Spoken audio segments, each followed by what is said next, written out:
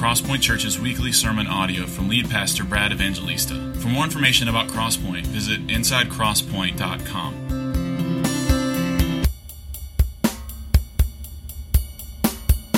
Amen. Good morning. How are you? All right, let's go. Genesis chapter 39 is where we left off a couple weeks ago before Easter in our journey through Genesis. We've got about another month left before we end up in Genesis, and this morning we find ourselves in just a really important chapter that gives us really weapons from the Word of God, a picture, an example of how to fight flesh and sin. So if you don't have a Bible, I would love for you to use one of the Bibles that's in the rack in front of you. If, as we always say, if you don't own a Bible, you're welcome to keep that Bible as our gift to you. And if you're not used to looking up passages in the Bible, you can find Genesis chapter 39 in that Bible on either page 25 or 33, depending on which copy of the Bible you have. Same version, just a few different copies in there. One cover's a little shinier than the other, but they're both the same. So here's what our plan is. Genesis 39 is just thick and full of truth that we could spend a lot of time going through. I'm going to read it, and then we're going to make a few observations about really some wide-angle truths, a very important wide-angle truth that we see in this text. And then we're going to zoom in to and look at how Joseph resisted temptation, in particular the advances of Potiphar's wife. And then we're going to, from there, really kind of trying to equip ourselves with some tools, with really kind of how to, give us some steps as to what the Word of God would say to us about how to resist temptation. Now here's a burden that I have before we read and before I pray and read and we begin, is that, first of all, I think all of us understand that we live in just a sin-saturated, sexually debased culture. And to some degree, all of us are part of that and have drank from that fountain. We're just kind of a product of that culture. And I realize that in this room there are certainly men and women that have really had their hearts and maybe their lives ravaged by sexual sin. And I want you to know that in particular, this week I've been thinking of and praying for you and asking that God, by His Holy Spirit, would give you grace. And I think this is not just a problem for men. I think ever increasing in our culture, this is a problem for women. And I think it's even maybe in some ways harder on women because it's more taboo for you to even admit struggles in this area. So know that wherever you may be on that spectrum, I just have been praying for you in particular, those that are in the midst of a battle or you are suffering the consequences of failure in this area, whether it's you personally or something that's happened to you. And then secondly, my burden is that we don't just read this chapter and say, oh, well, that I'm not dealing with that specific scenario. My master's wife has never hit on me, so that's not me, so I can check out on this. Boy, I wonder who in this room's going through that. I want us to broaden the category, and I want us to think about the goodness and grace of God in just human sexuality. And I want you to know that we believe biblically that God has given sex and the pleasure that comes with it as a gift to mankind. And listen to me carefully on this. It's only legitimate and it's only truly satisfying and righteous expression is the one flesh union between a man and a woman in marriage. And so if you are a heterosexual and you are engaged in sexual activity outside of marriage, don't write yourself out of this particular scenario because you're not dealing with this component of sexual temptation. If you're a young guy and you're sleeping with your girlfriend, you need to hear the warning and the severe words of this chapter. If you're a young person maybe, or an old person that's struggling with even same-sex attraction, I want you to know that you're welcome to. We love you and we want to come alongside you and care for you. but know that even though this particular example may not be what you in particular are dealing with, but yet the truth and the beauty of what God has applies to you as well.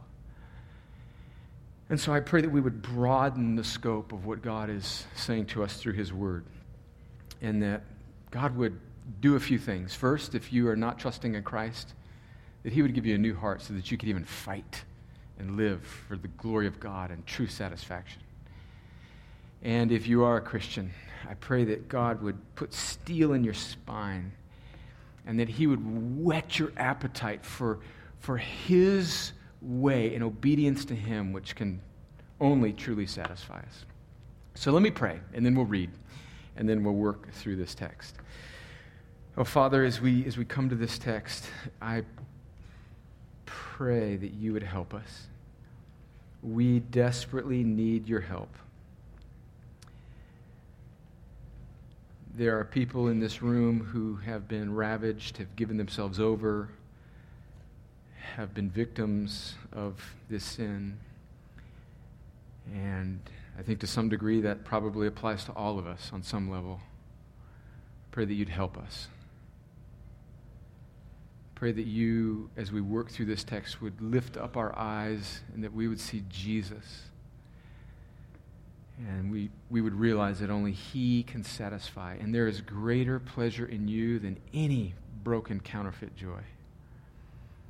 I pray, Lord, for my friends that have come into this room and they're not yet trusting in Christ, that by your kindness you might make them alive and let them see and savor Jesus.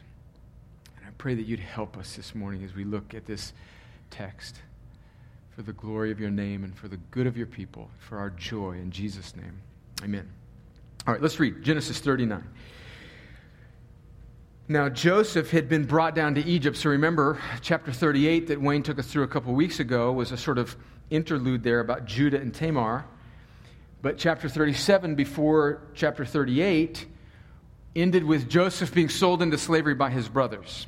And that becomes kind of the dominant theme that we're going to deal with for the rest of Genesis. And now we see Joseph picking back up what's happening to him, being sold into slavery. So he's been brought down to Egypt. And Potiphar, an officer of Pharaoh, the captain of the guard, an Egyptian, had bought him from the Ishmaelites who had brought him down there. The Lord was with Joseph, and he became a successful man. And he was in the house of his Egyptian master. His master saw that the Lord was with him and that the Lord caused all that he did to succeed in his hands. So Joseph found favor in his sight and attended him, and he made him overseer of his house and put him in charge of all that he had.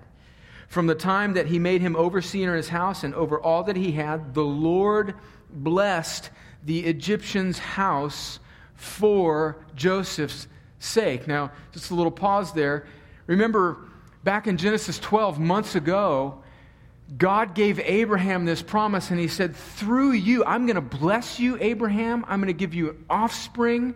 I'm going to bless them, and through them, I'm going to bless all the nations of the earth. And now we see, in a way that we never would have anticipated, that being fulfilled through his great-grandson, Joseph.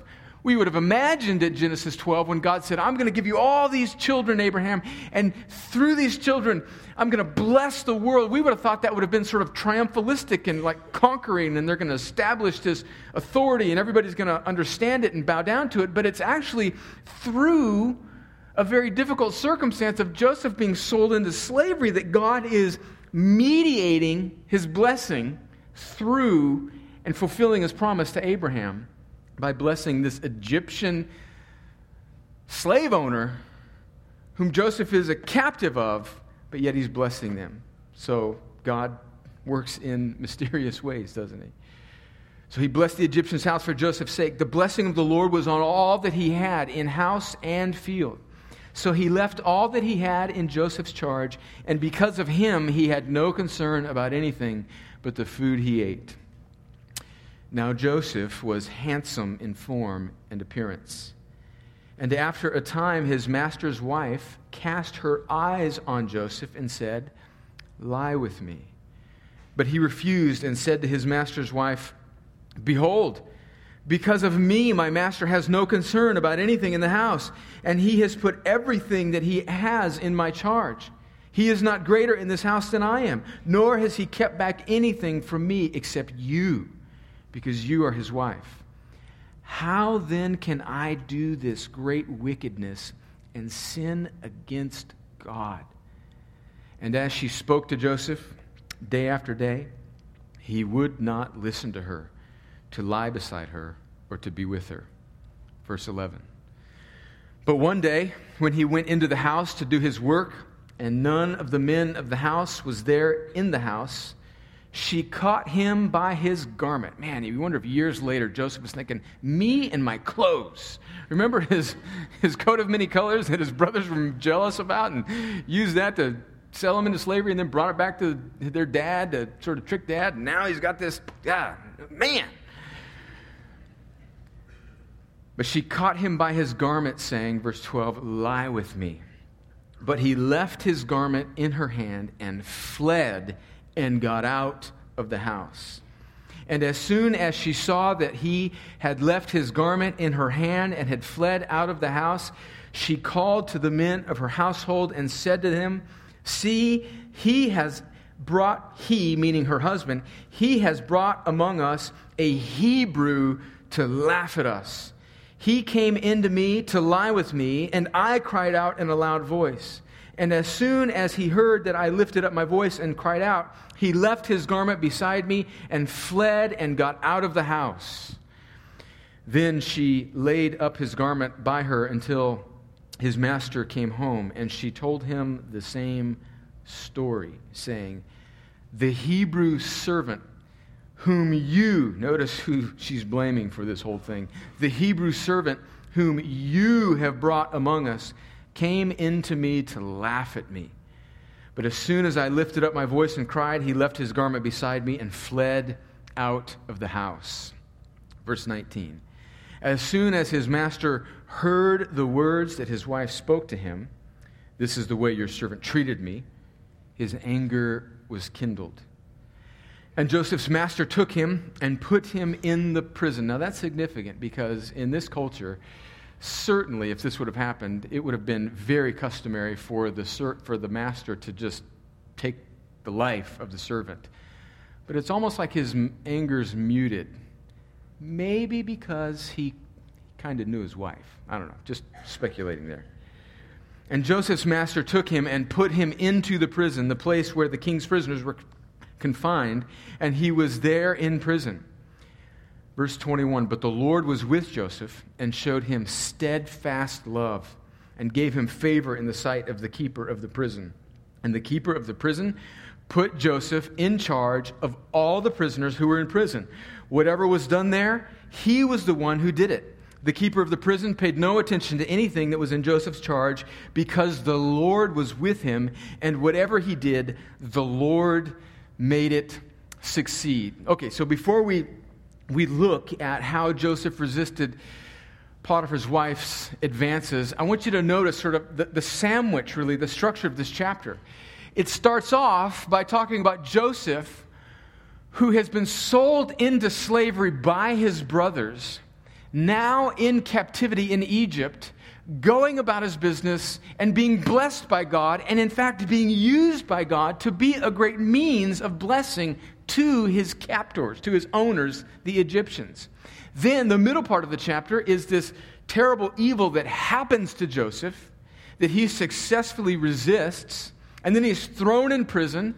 And then the third part of the last part of the chapter is Joseph then succeeding again, God blessing him again, despite the fact that he was sinned against in a horrible way and has been treated unjustly again.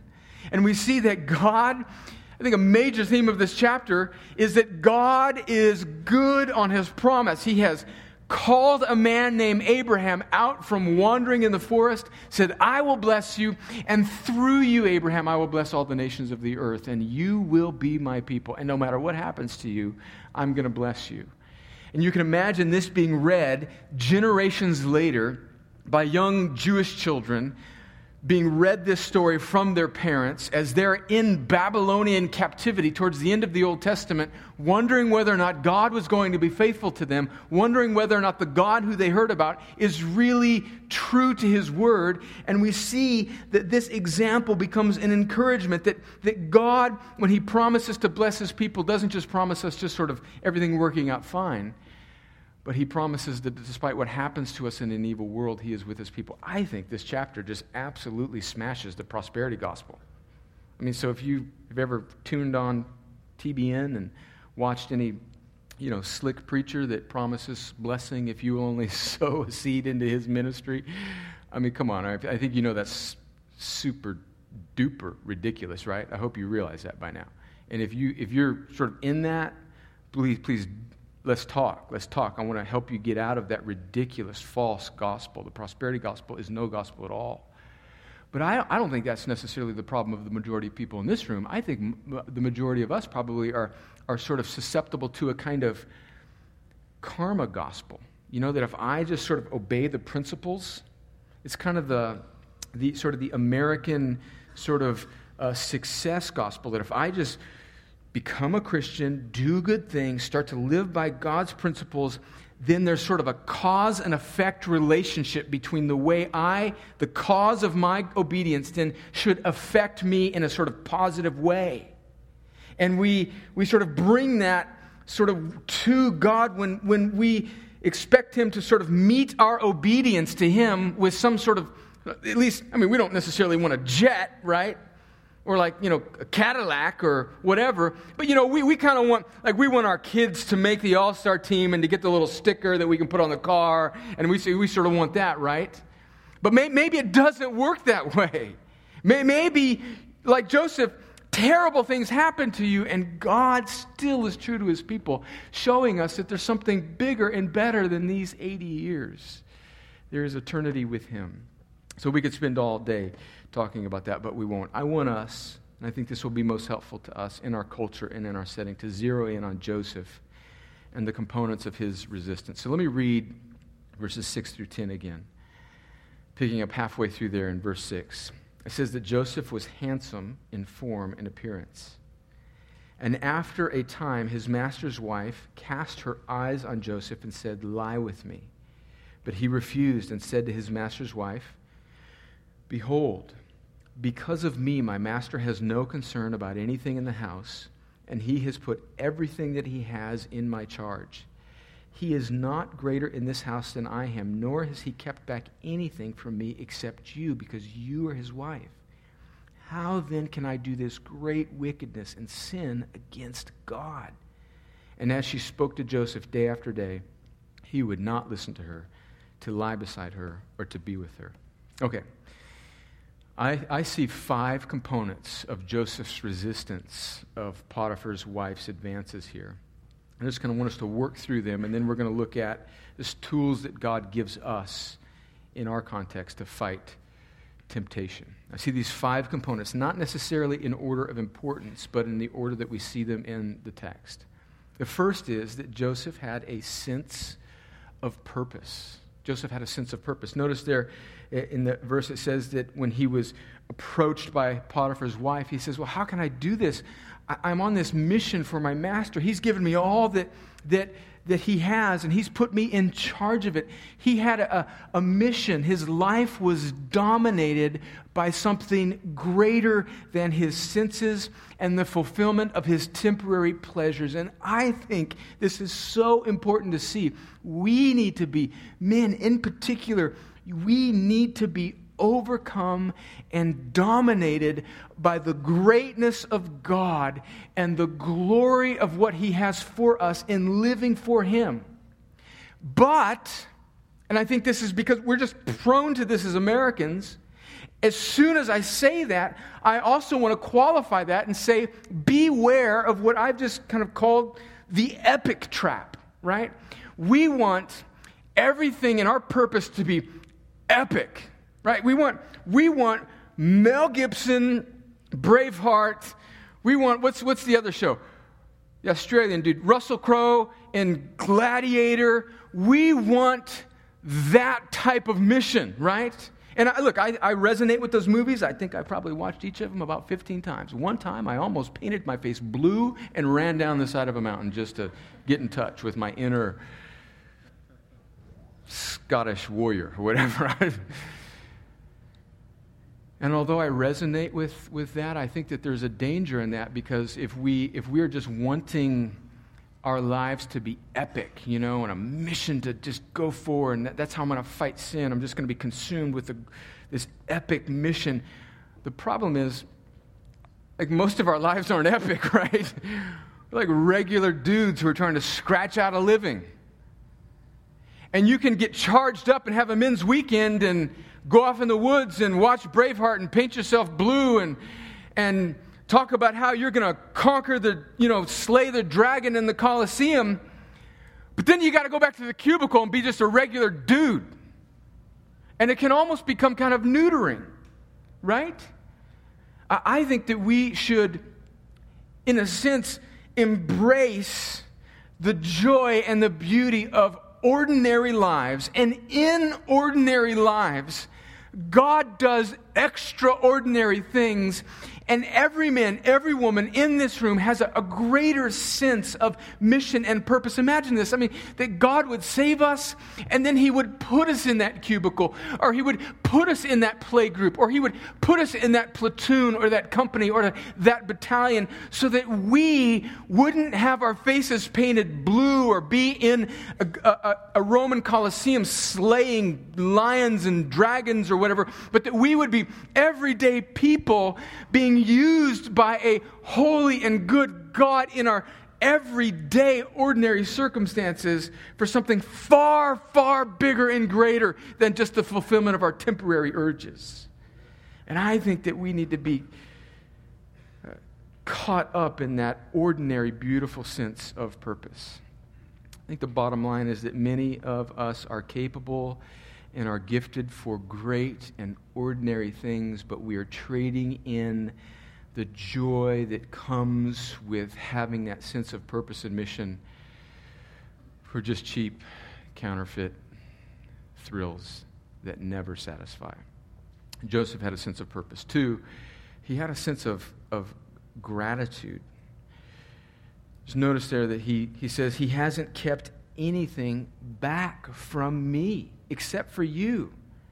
Joseph pondered all that his master had entrusted to him, and he was satisfied with what he did have. It's like the opposite of Adam and Eve, right? In the garden in Genesis 3, they looked at all that they didn't have, that one thing, and they ignored all that they did have, whereas Joseph looks at all that he does have, and he uses that as motivation, as gratitude, as this thanksgiving in his heart to say, I have all of this one thing my master's withheld from me. How can I sort of trade in all this for that? I think just as I was pondering this week, I thought a good thing for my heart to do to help me fight temptation and sin, a good thing maybe for you to do, a good thing maybe for, in particular, the men in this room to do, the married men in this room to do, would be to sit down and list out all of the gifts that God has given you in your spouse and in your family and in those around you.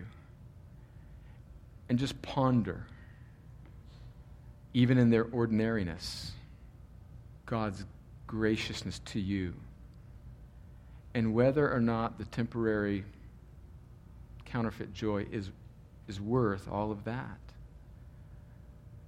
Joseph makes this determination that, no, I'm thankful for what God has given me, and I'm satisfied with that. He had a sense of gratitude. Thirdly, he had a sense of sin. Notice in the text there, in verse 9, he actually calls it. He says, how can I do this great wickedness and sin? He called it what it was. There was no therapeutic language here. Notice he didn't say, I've got issues. How can I do this great issue? Right? No, he called it wickedness. He didn't call it a disease or an addiction. He called it great wickedness. Now listen, let me say that I'm not saying that addictions and diseases are not real. But I'm saying at its core, it's sin. And we all are dragged away by our own lusts that are in us. And we must realize that and call it what it is. It is sin. Joseph had a sense that this is sin, that this is wickedness. And then fourthly, I think this follows right after that, he had a sense of God. He said, how can I do this great wickedness and sin, not just against Potiphar, my master, but how can I do this against God? He understood what made this sin so wicked and so heinous. Ultimately, it wasn't committed against Potiphar or against his wife or against anybody else, but most primarily doing this, giving into this, would be to defame God and His holiness and His goodness. To understand this, we have to understand that God is not like a grumpy grandfather with his arms folded, just wanting us to tuck in our shirt, comb our hair, and obey, right? I think too many of us in our culture maybe grew up in kind of the Bible Belt that was sort of all truth and no grace, and didn't give us the picture of the beauty of God, and subconsciously we view God as like the old man in Dennis the Menace, you know? He's the get off my lawn God, right? Get off my lawn. And that's the way we picture Him. And when we see God in that unbiblical way, we don't see that wrapped up in the holiness of God is the joy and satisfaction and the goodness and like real life. In fact, Kwame proclaimed it for us that joy and pleasure isn't just these 80 years. It is eternity. It's forevermore. There is an increase of joy and pleasure and satisfaction in God that nothing in this broken world can compare with. And we have to be taken up in order to fight sin. We have to stare at the beauty of the glory and the satisfaction that is in God. In fact, I know some of you Presbyterians are going to love this right now. What is the first question in the Westminster Confession of Faith? What is the chief end of man? To glorify God and begrudgingly obey Him forever? No! What is the chief end of man? To glorify God and enjoy Him forever. Like, do you have in a category of your view of God enjoyment? Taste and see, Psalm 34 says, that the Lord is good. And right now, just stop. Maybe we could, maybe you're hoping I'll stop. I won't stop. But we could stop right now and just, God, anchor that down in our soul that you are better. Like, you're better than anything this world has to offer. You're better than any counterfeit joy. You're better than any figure of any naked woman or naked man. You are better than the affection of some, guy that seems to have it all together, right? You're better than him. You're better. And look, nobody can realize that on their own. That's why we need each other. That's why we need to come in here week after week and hear the gospel and be enthralled with the beauty of the love of God in Christ for us. And we need to know His Word, and we need people reminding us of it, because nobody can come to that conclusion on their own, that God is better and He is to be, in fact, He desires to be enjoyed forever and ever. I was listening yesterday as I mowed my lawn, which is one of my favorite things to do in the world, because it just can do it. I can do it. And you know what I'm talking about. No, nobody criticizes me. Nobody sends me an email about how I jacked up my lawn. I just do it.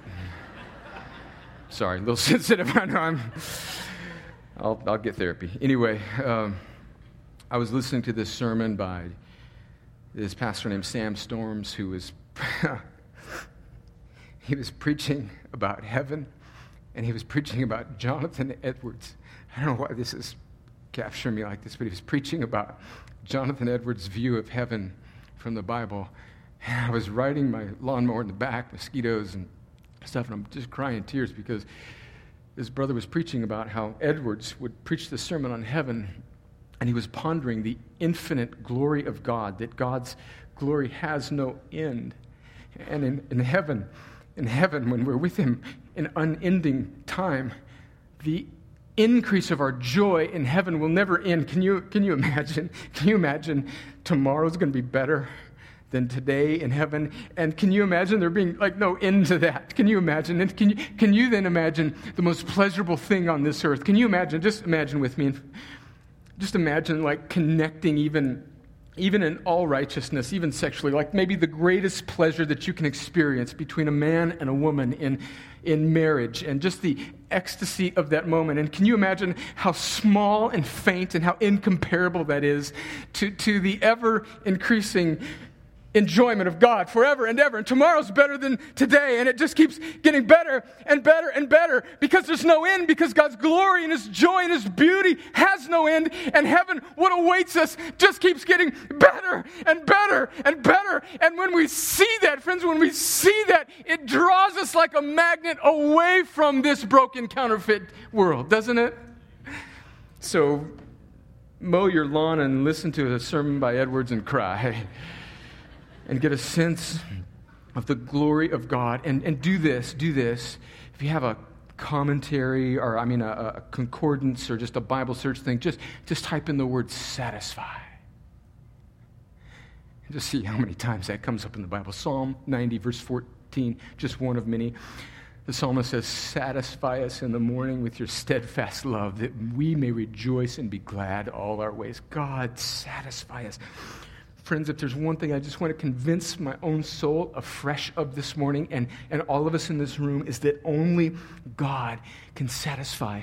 And his way of obedience to him, of expressing our sexuality only between the confines of marriage, between a man and a woman, not before, not outside of, but in the confines of marriage, is better. And then, if God has called you to singleness, to celibacy, so that he might free you up to give all of your energy to serving him, if you never connect with a spouse on this earth sexually in any way, and you die never having given yourself sexually to another person because you are single, then you will lose out on nothing. Because Jesus, who is the happiest and the most fulfilled person that ever lived, never had sex during his life on this earth.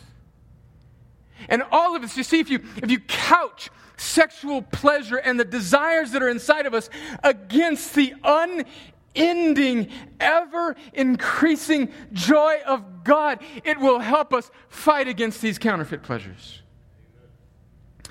So Joseph had a sense of God, and finally, quickly, fifth, he had a sense of himself. He would not even be with her. She was coming after him, and he got out of that place. He protected himself. Could spend a lot of time on this, but let's just think about context in our life. Just how we give ourselves over to the internet, the environments that we put ourselves in, the carnality that we expose ourselves to on TV.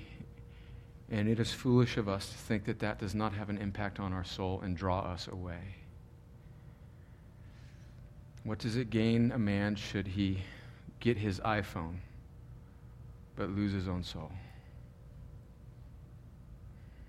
That's not in the Bible. I just kind of adapted a biblical verse for that. This is what Jesus says in the Sermon on the Mount, Matthew 5, 27 through 30. Listen to these words from Jesus. You have heard that it was said, you shall not commit adultery, but I say to you that everyone who looks at a woman with lustful intent has already committed adultery with her in his heart. If your right eye causes you to sin, tear it out and throw it away. For it is better that you lose one of your members than that your whole body be thrown into hell. And if your right hand causes you to sin, cut it off and throw it away. For it is better that you lose one of your members than that your whole body go into hell. And isn't it our tendency to say, well, Jesus is really speaking metaphorically? No, it'd be better to go through the rest of this life as Captain Hook than to go to hell. Like, do we believe that?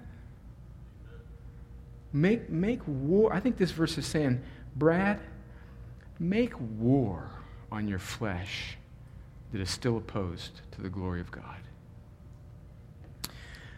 All right, so there I see the components of Joseph's resistance. Let's now just kind of take a broad, wide-angle view of just let's collate what I think this chapter is saying to us and what all of the scriptures would say to us, and just 6 very quick tools on how to fight sexual temptation and sin. 1, we need to fight it with the grace of the gospel. Joseph is a great example for us, but we need more than an example. We need a Savior. And after his resurrection, Jesus appears to the 2 disciples on the road to Emmaus, and he says that all of that Old Testament scripture, all of it was speaking to me. And so Joseph is just like a shadow of Christ, right? Joseph is just a picture of Christ, who is the one, as Reynolds read for us earlier on, he is the one who endured, who was tempted in every way as we are, yet without sin. And he didn't just provide an example for us, but he laid down his life for us and bore God's punishment on the cross so that we can now be made right with God. And then he rose again from the grave, and because he's alive, he makes his people alive. He gives us life, and he gives us his righteousness. So we need more than just a moral example. We need somebody who dies for our failure and then rises again from the grave, makes us alive, and now gives us power and tools to live for him. This is what the Bible tells us the gospel is. 2 Corinthians chapter 5, verse 21. We read it all the time here. It's so good. It's so powerful. 2 Corinthians 5:21. For our sake, that means God's people, he made him, the Father, made him the Son, to be sin who knew no sin, so that in him we might become the righteousness of God. So there's an exchange happening there. Jesus takes our sin and the punishment that should have been ours, and he gives us his righteousness, and now it's ours, and we now are alive and can fight sin.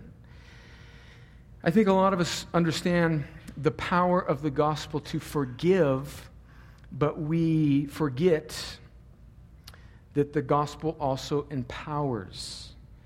That God gives us his grace. He gives us Christ's righteousness. He gives us his strength to then fight. And how does he do that? That leads us to number 2. So we fight with the grace of the gospel, and we fight with God's Spirit that indwells. So the good news of the gospel is that we were dead in our sins, unable to do anything in and of ourselves to save ourselves.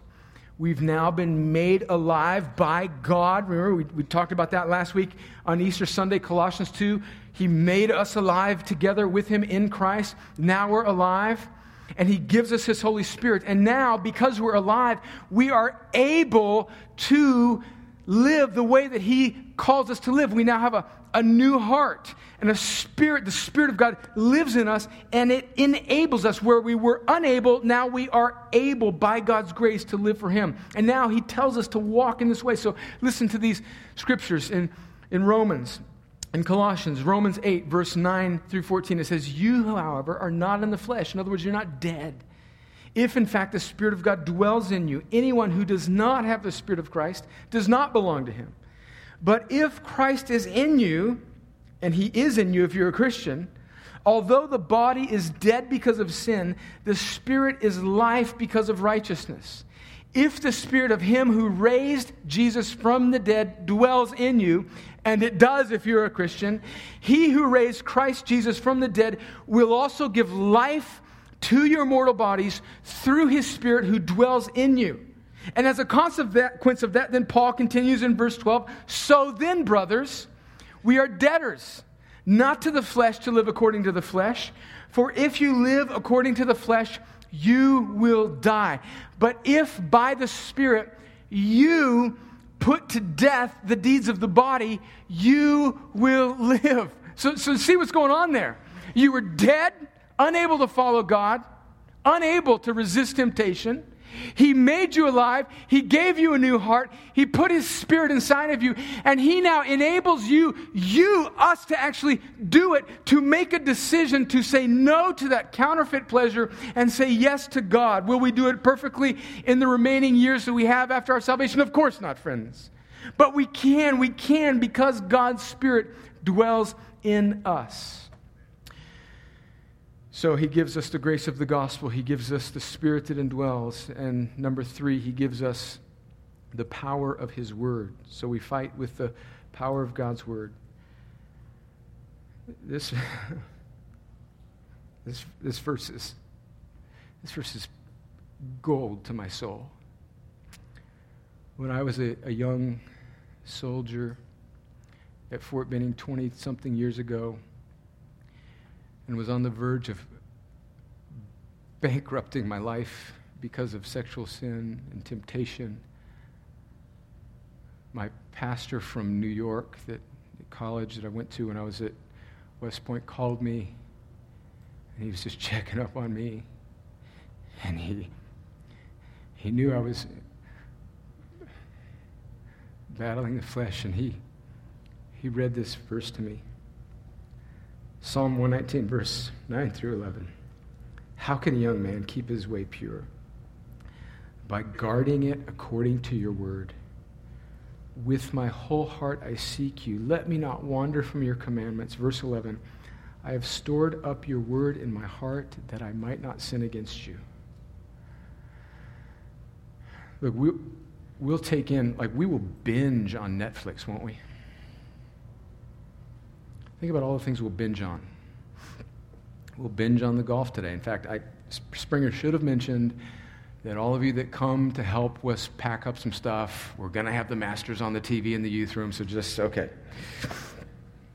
But we'll binge on stuff, won't we? We'll binge on everything except God's Word.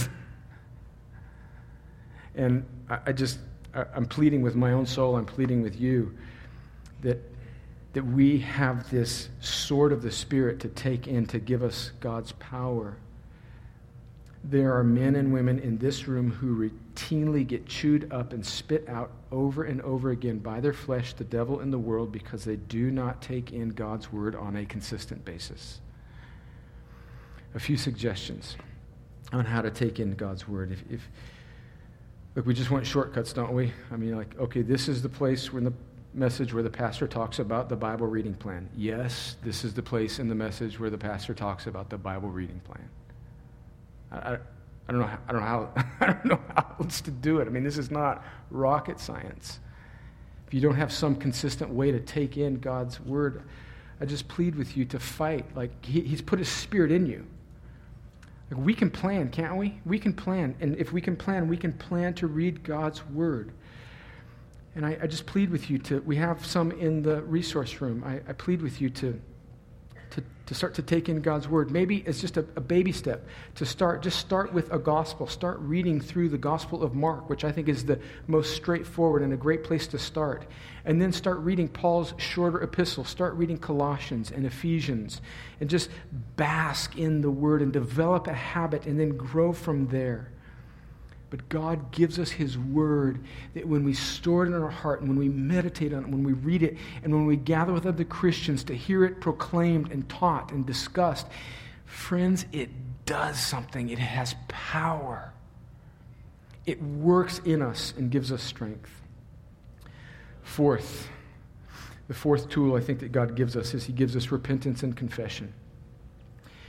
This beautiful sermon in the early part of the church in Acts chapter 3, Peter gets up and he encourages the people in verse 19 of chapter 3, repent therefore and turn back that your sins may be blotted out, that times of refreshing may come from the presence of the Lord, and that He may send the Christ appointed for you, Jesus.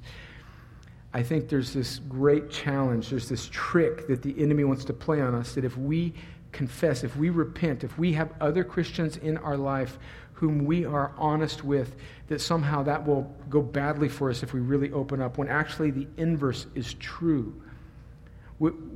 Repentance and confession are like ice water in the desert of hidden sin.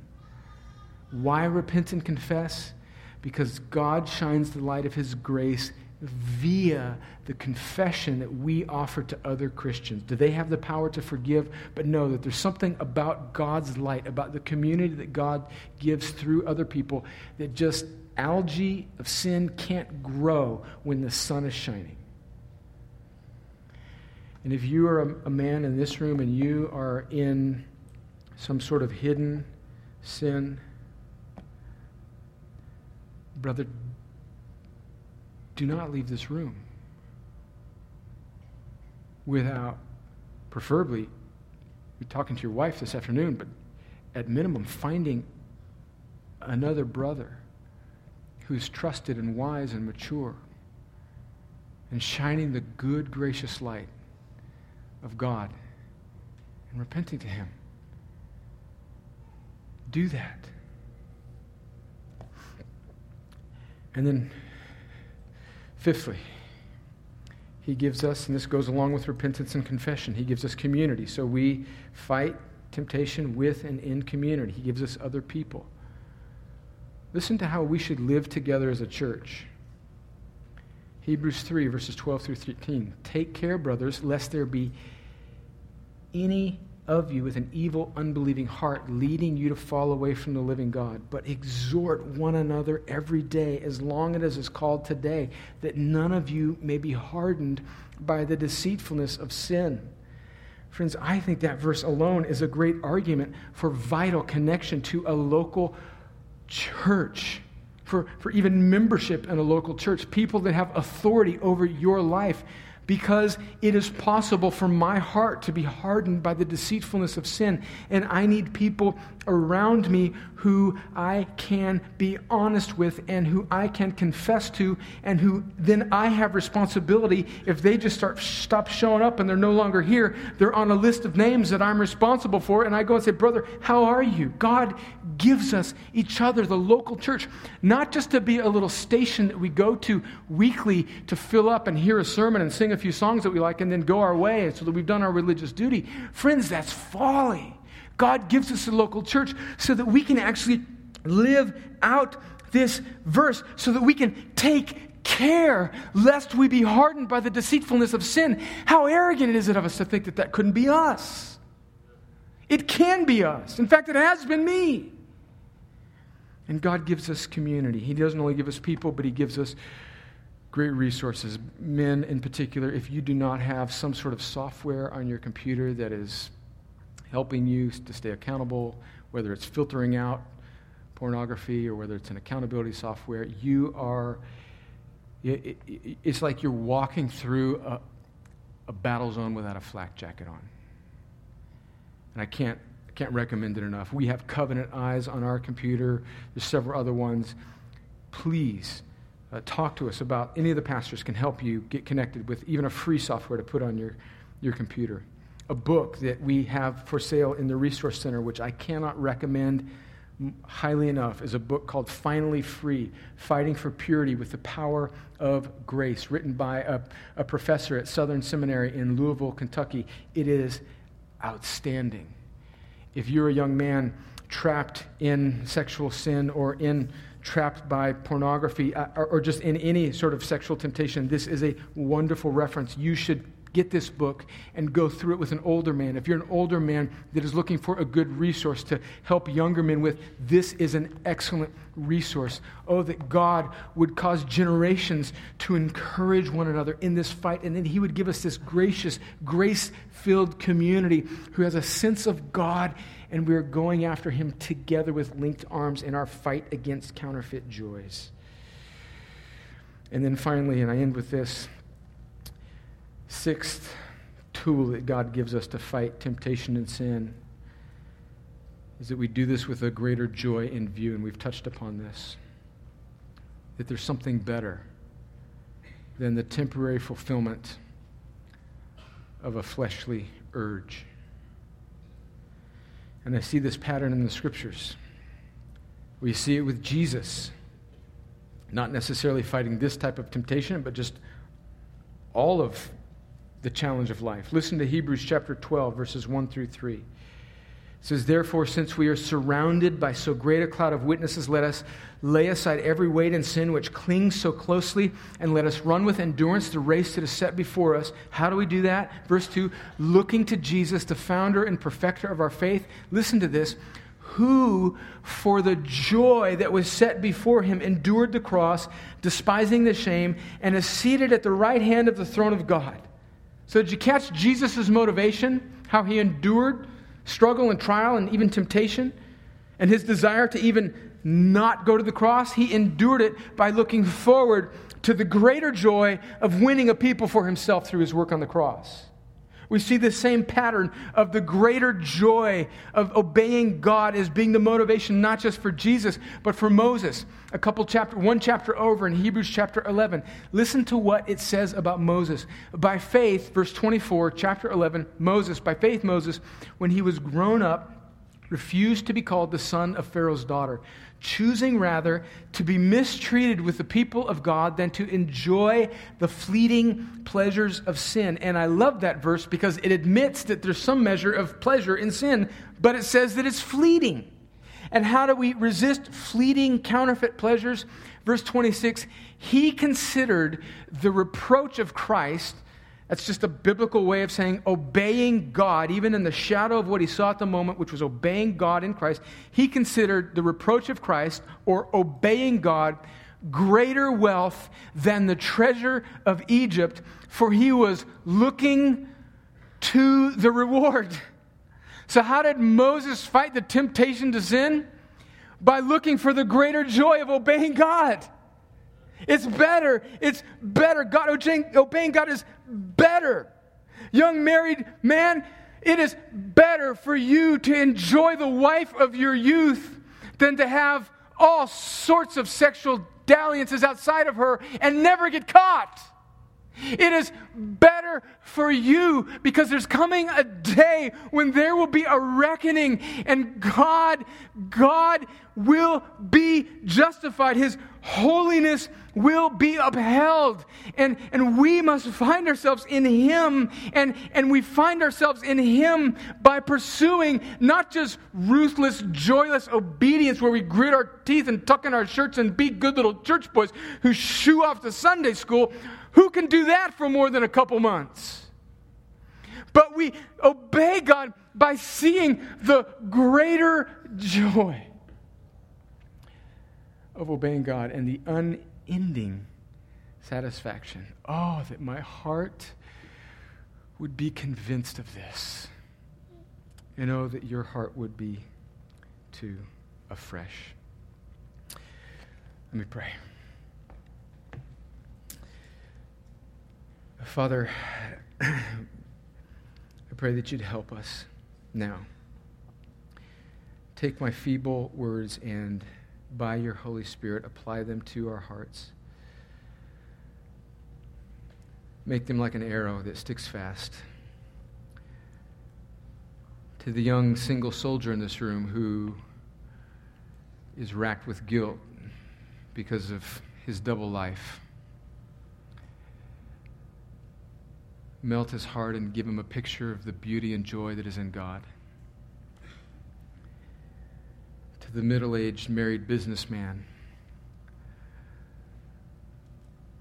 who can never put his phone down on his kitchen counter for fear that his wife might browse the history of his browser and see what he's looking at.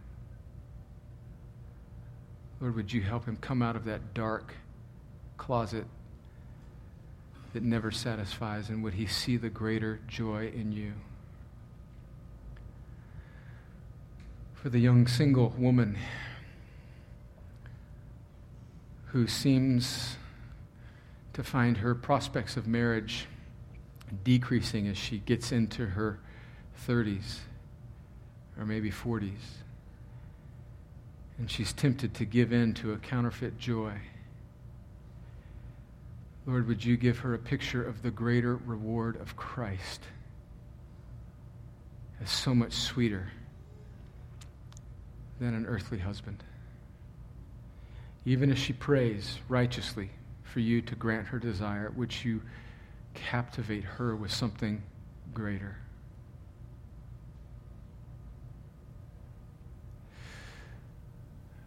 For the elderly man in his 70s, who was so broken because he thought by now he would finally and fully be done with this, but he still can't stop looking at a woman lustfully. Lord, even though he's been in your church and served your people for many years, would you maybe for the first time cause him to see the joy and beauty and satisfaction in you rather than in the counterfeit joy of the figure of a young woman? Would you do it, please? Because what hangs in the balance is your glory and our souls. And I pray that you would do it for our good. In Jesus' name, amen.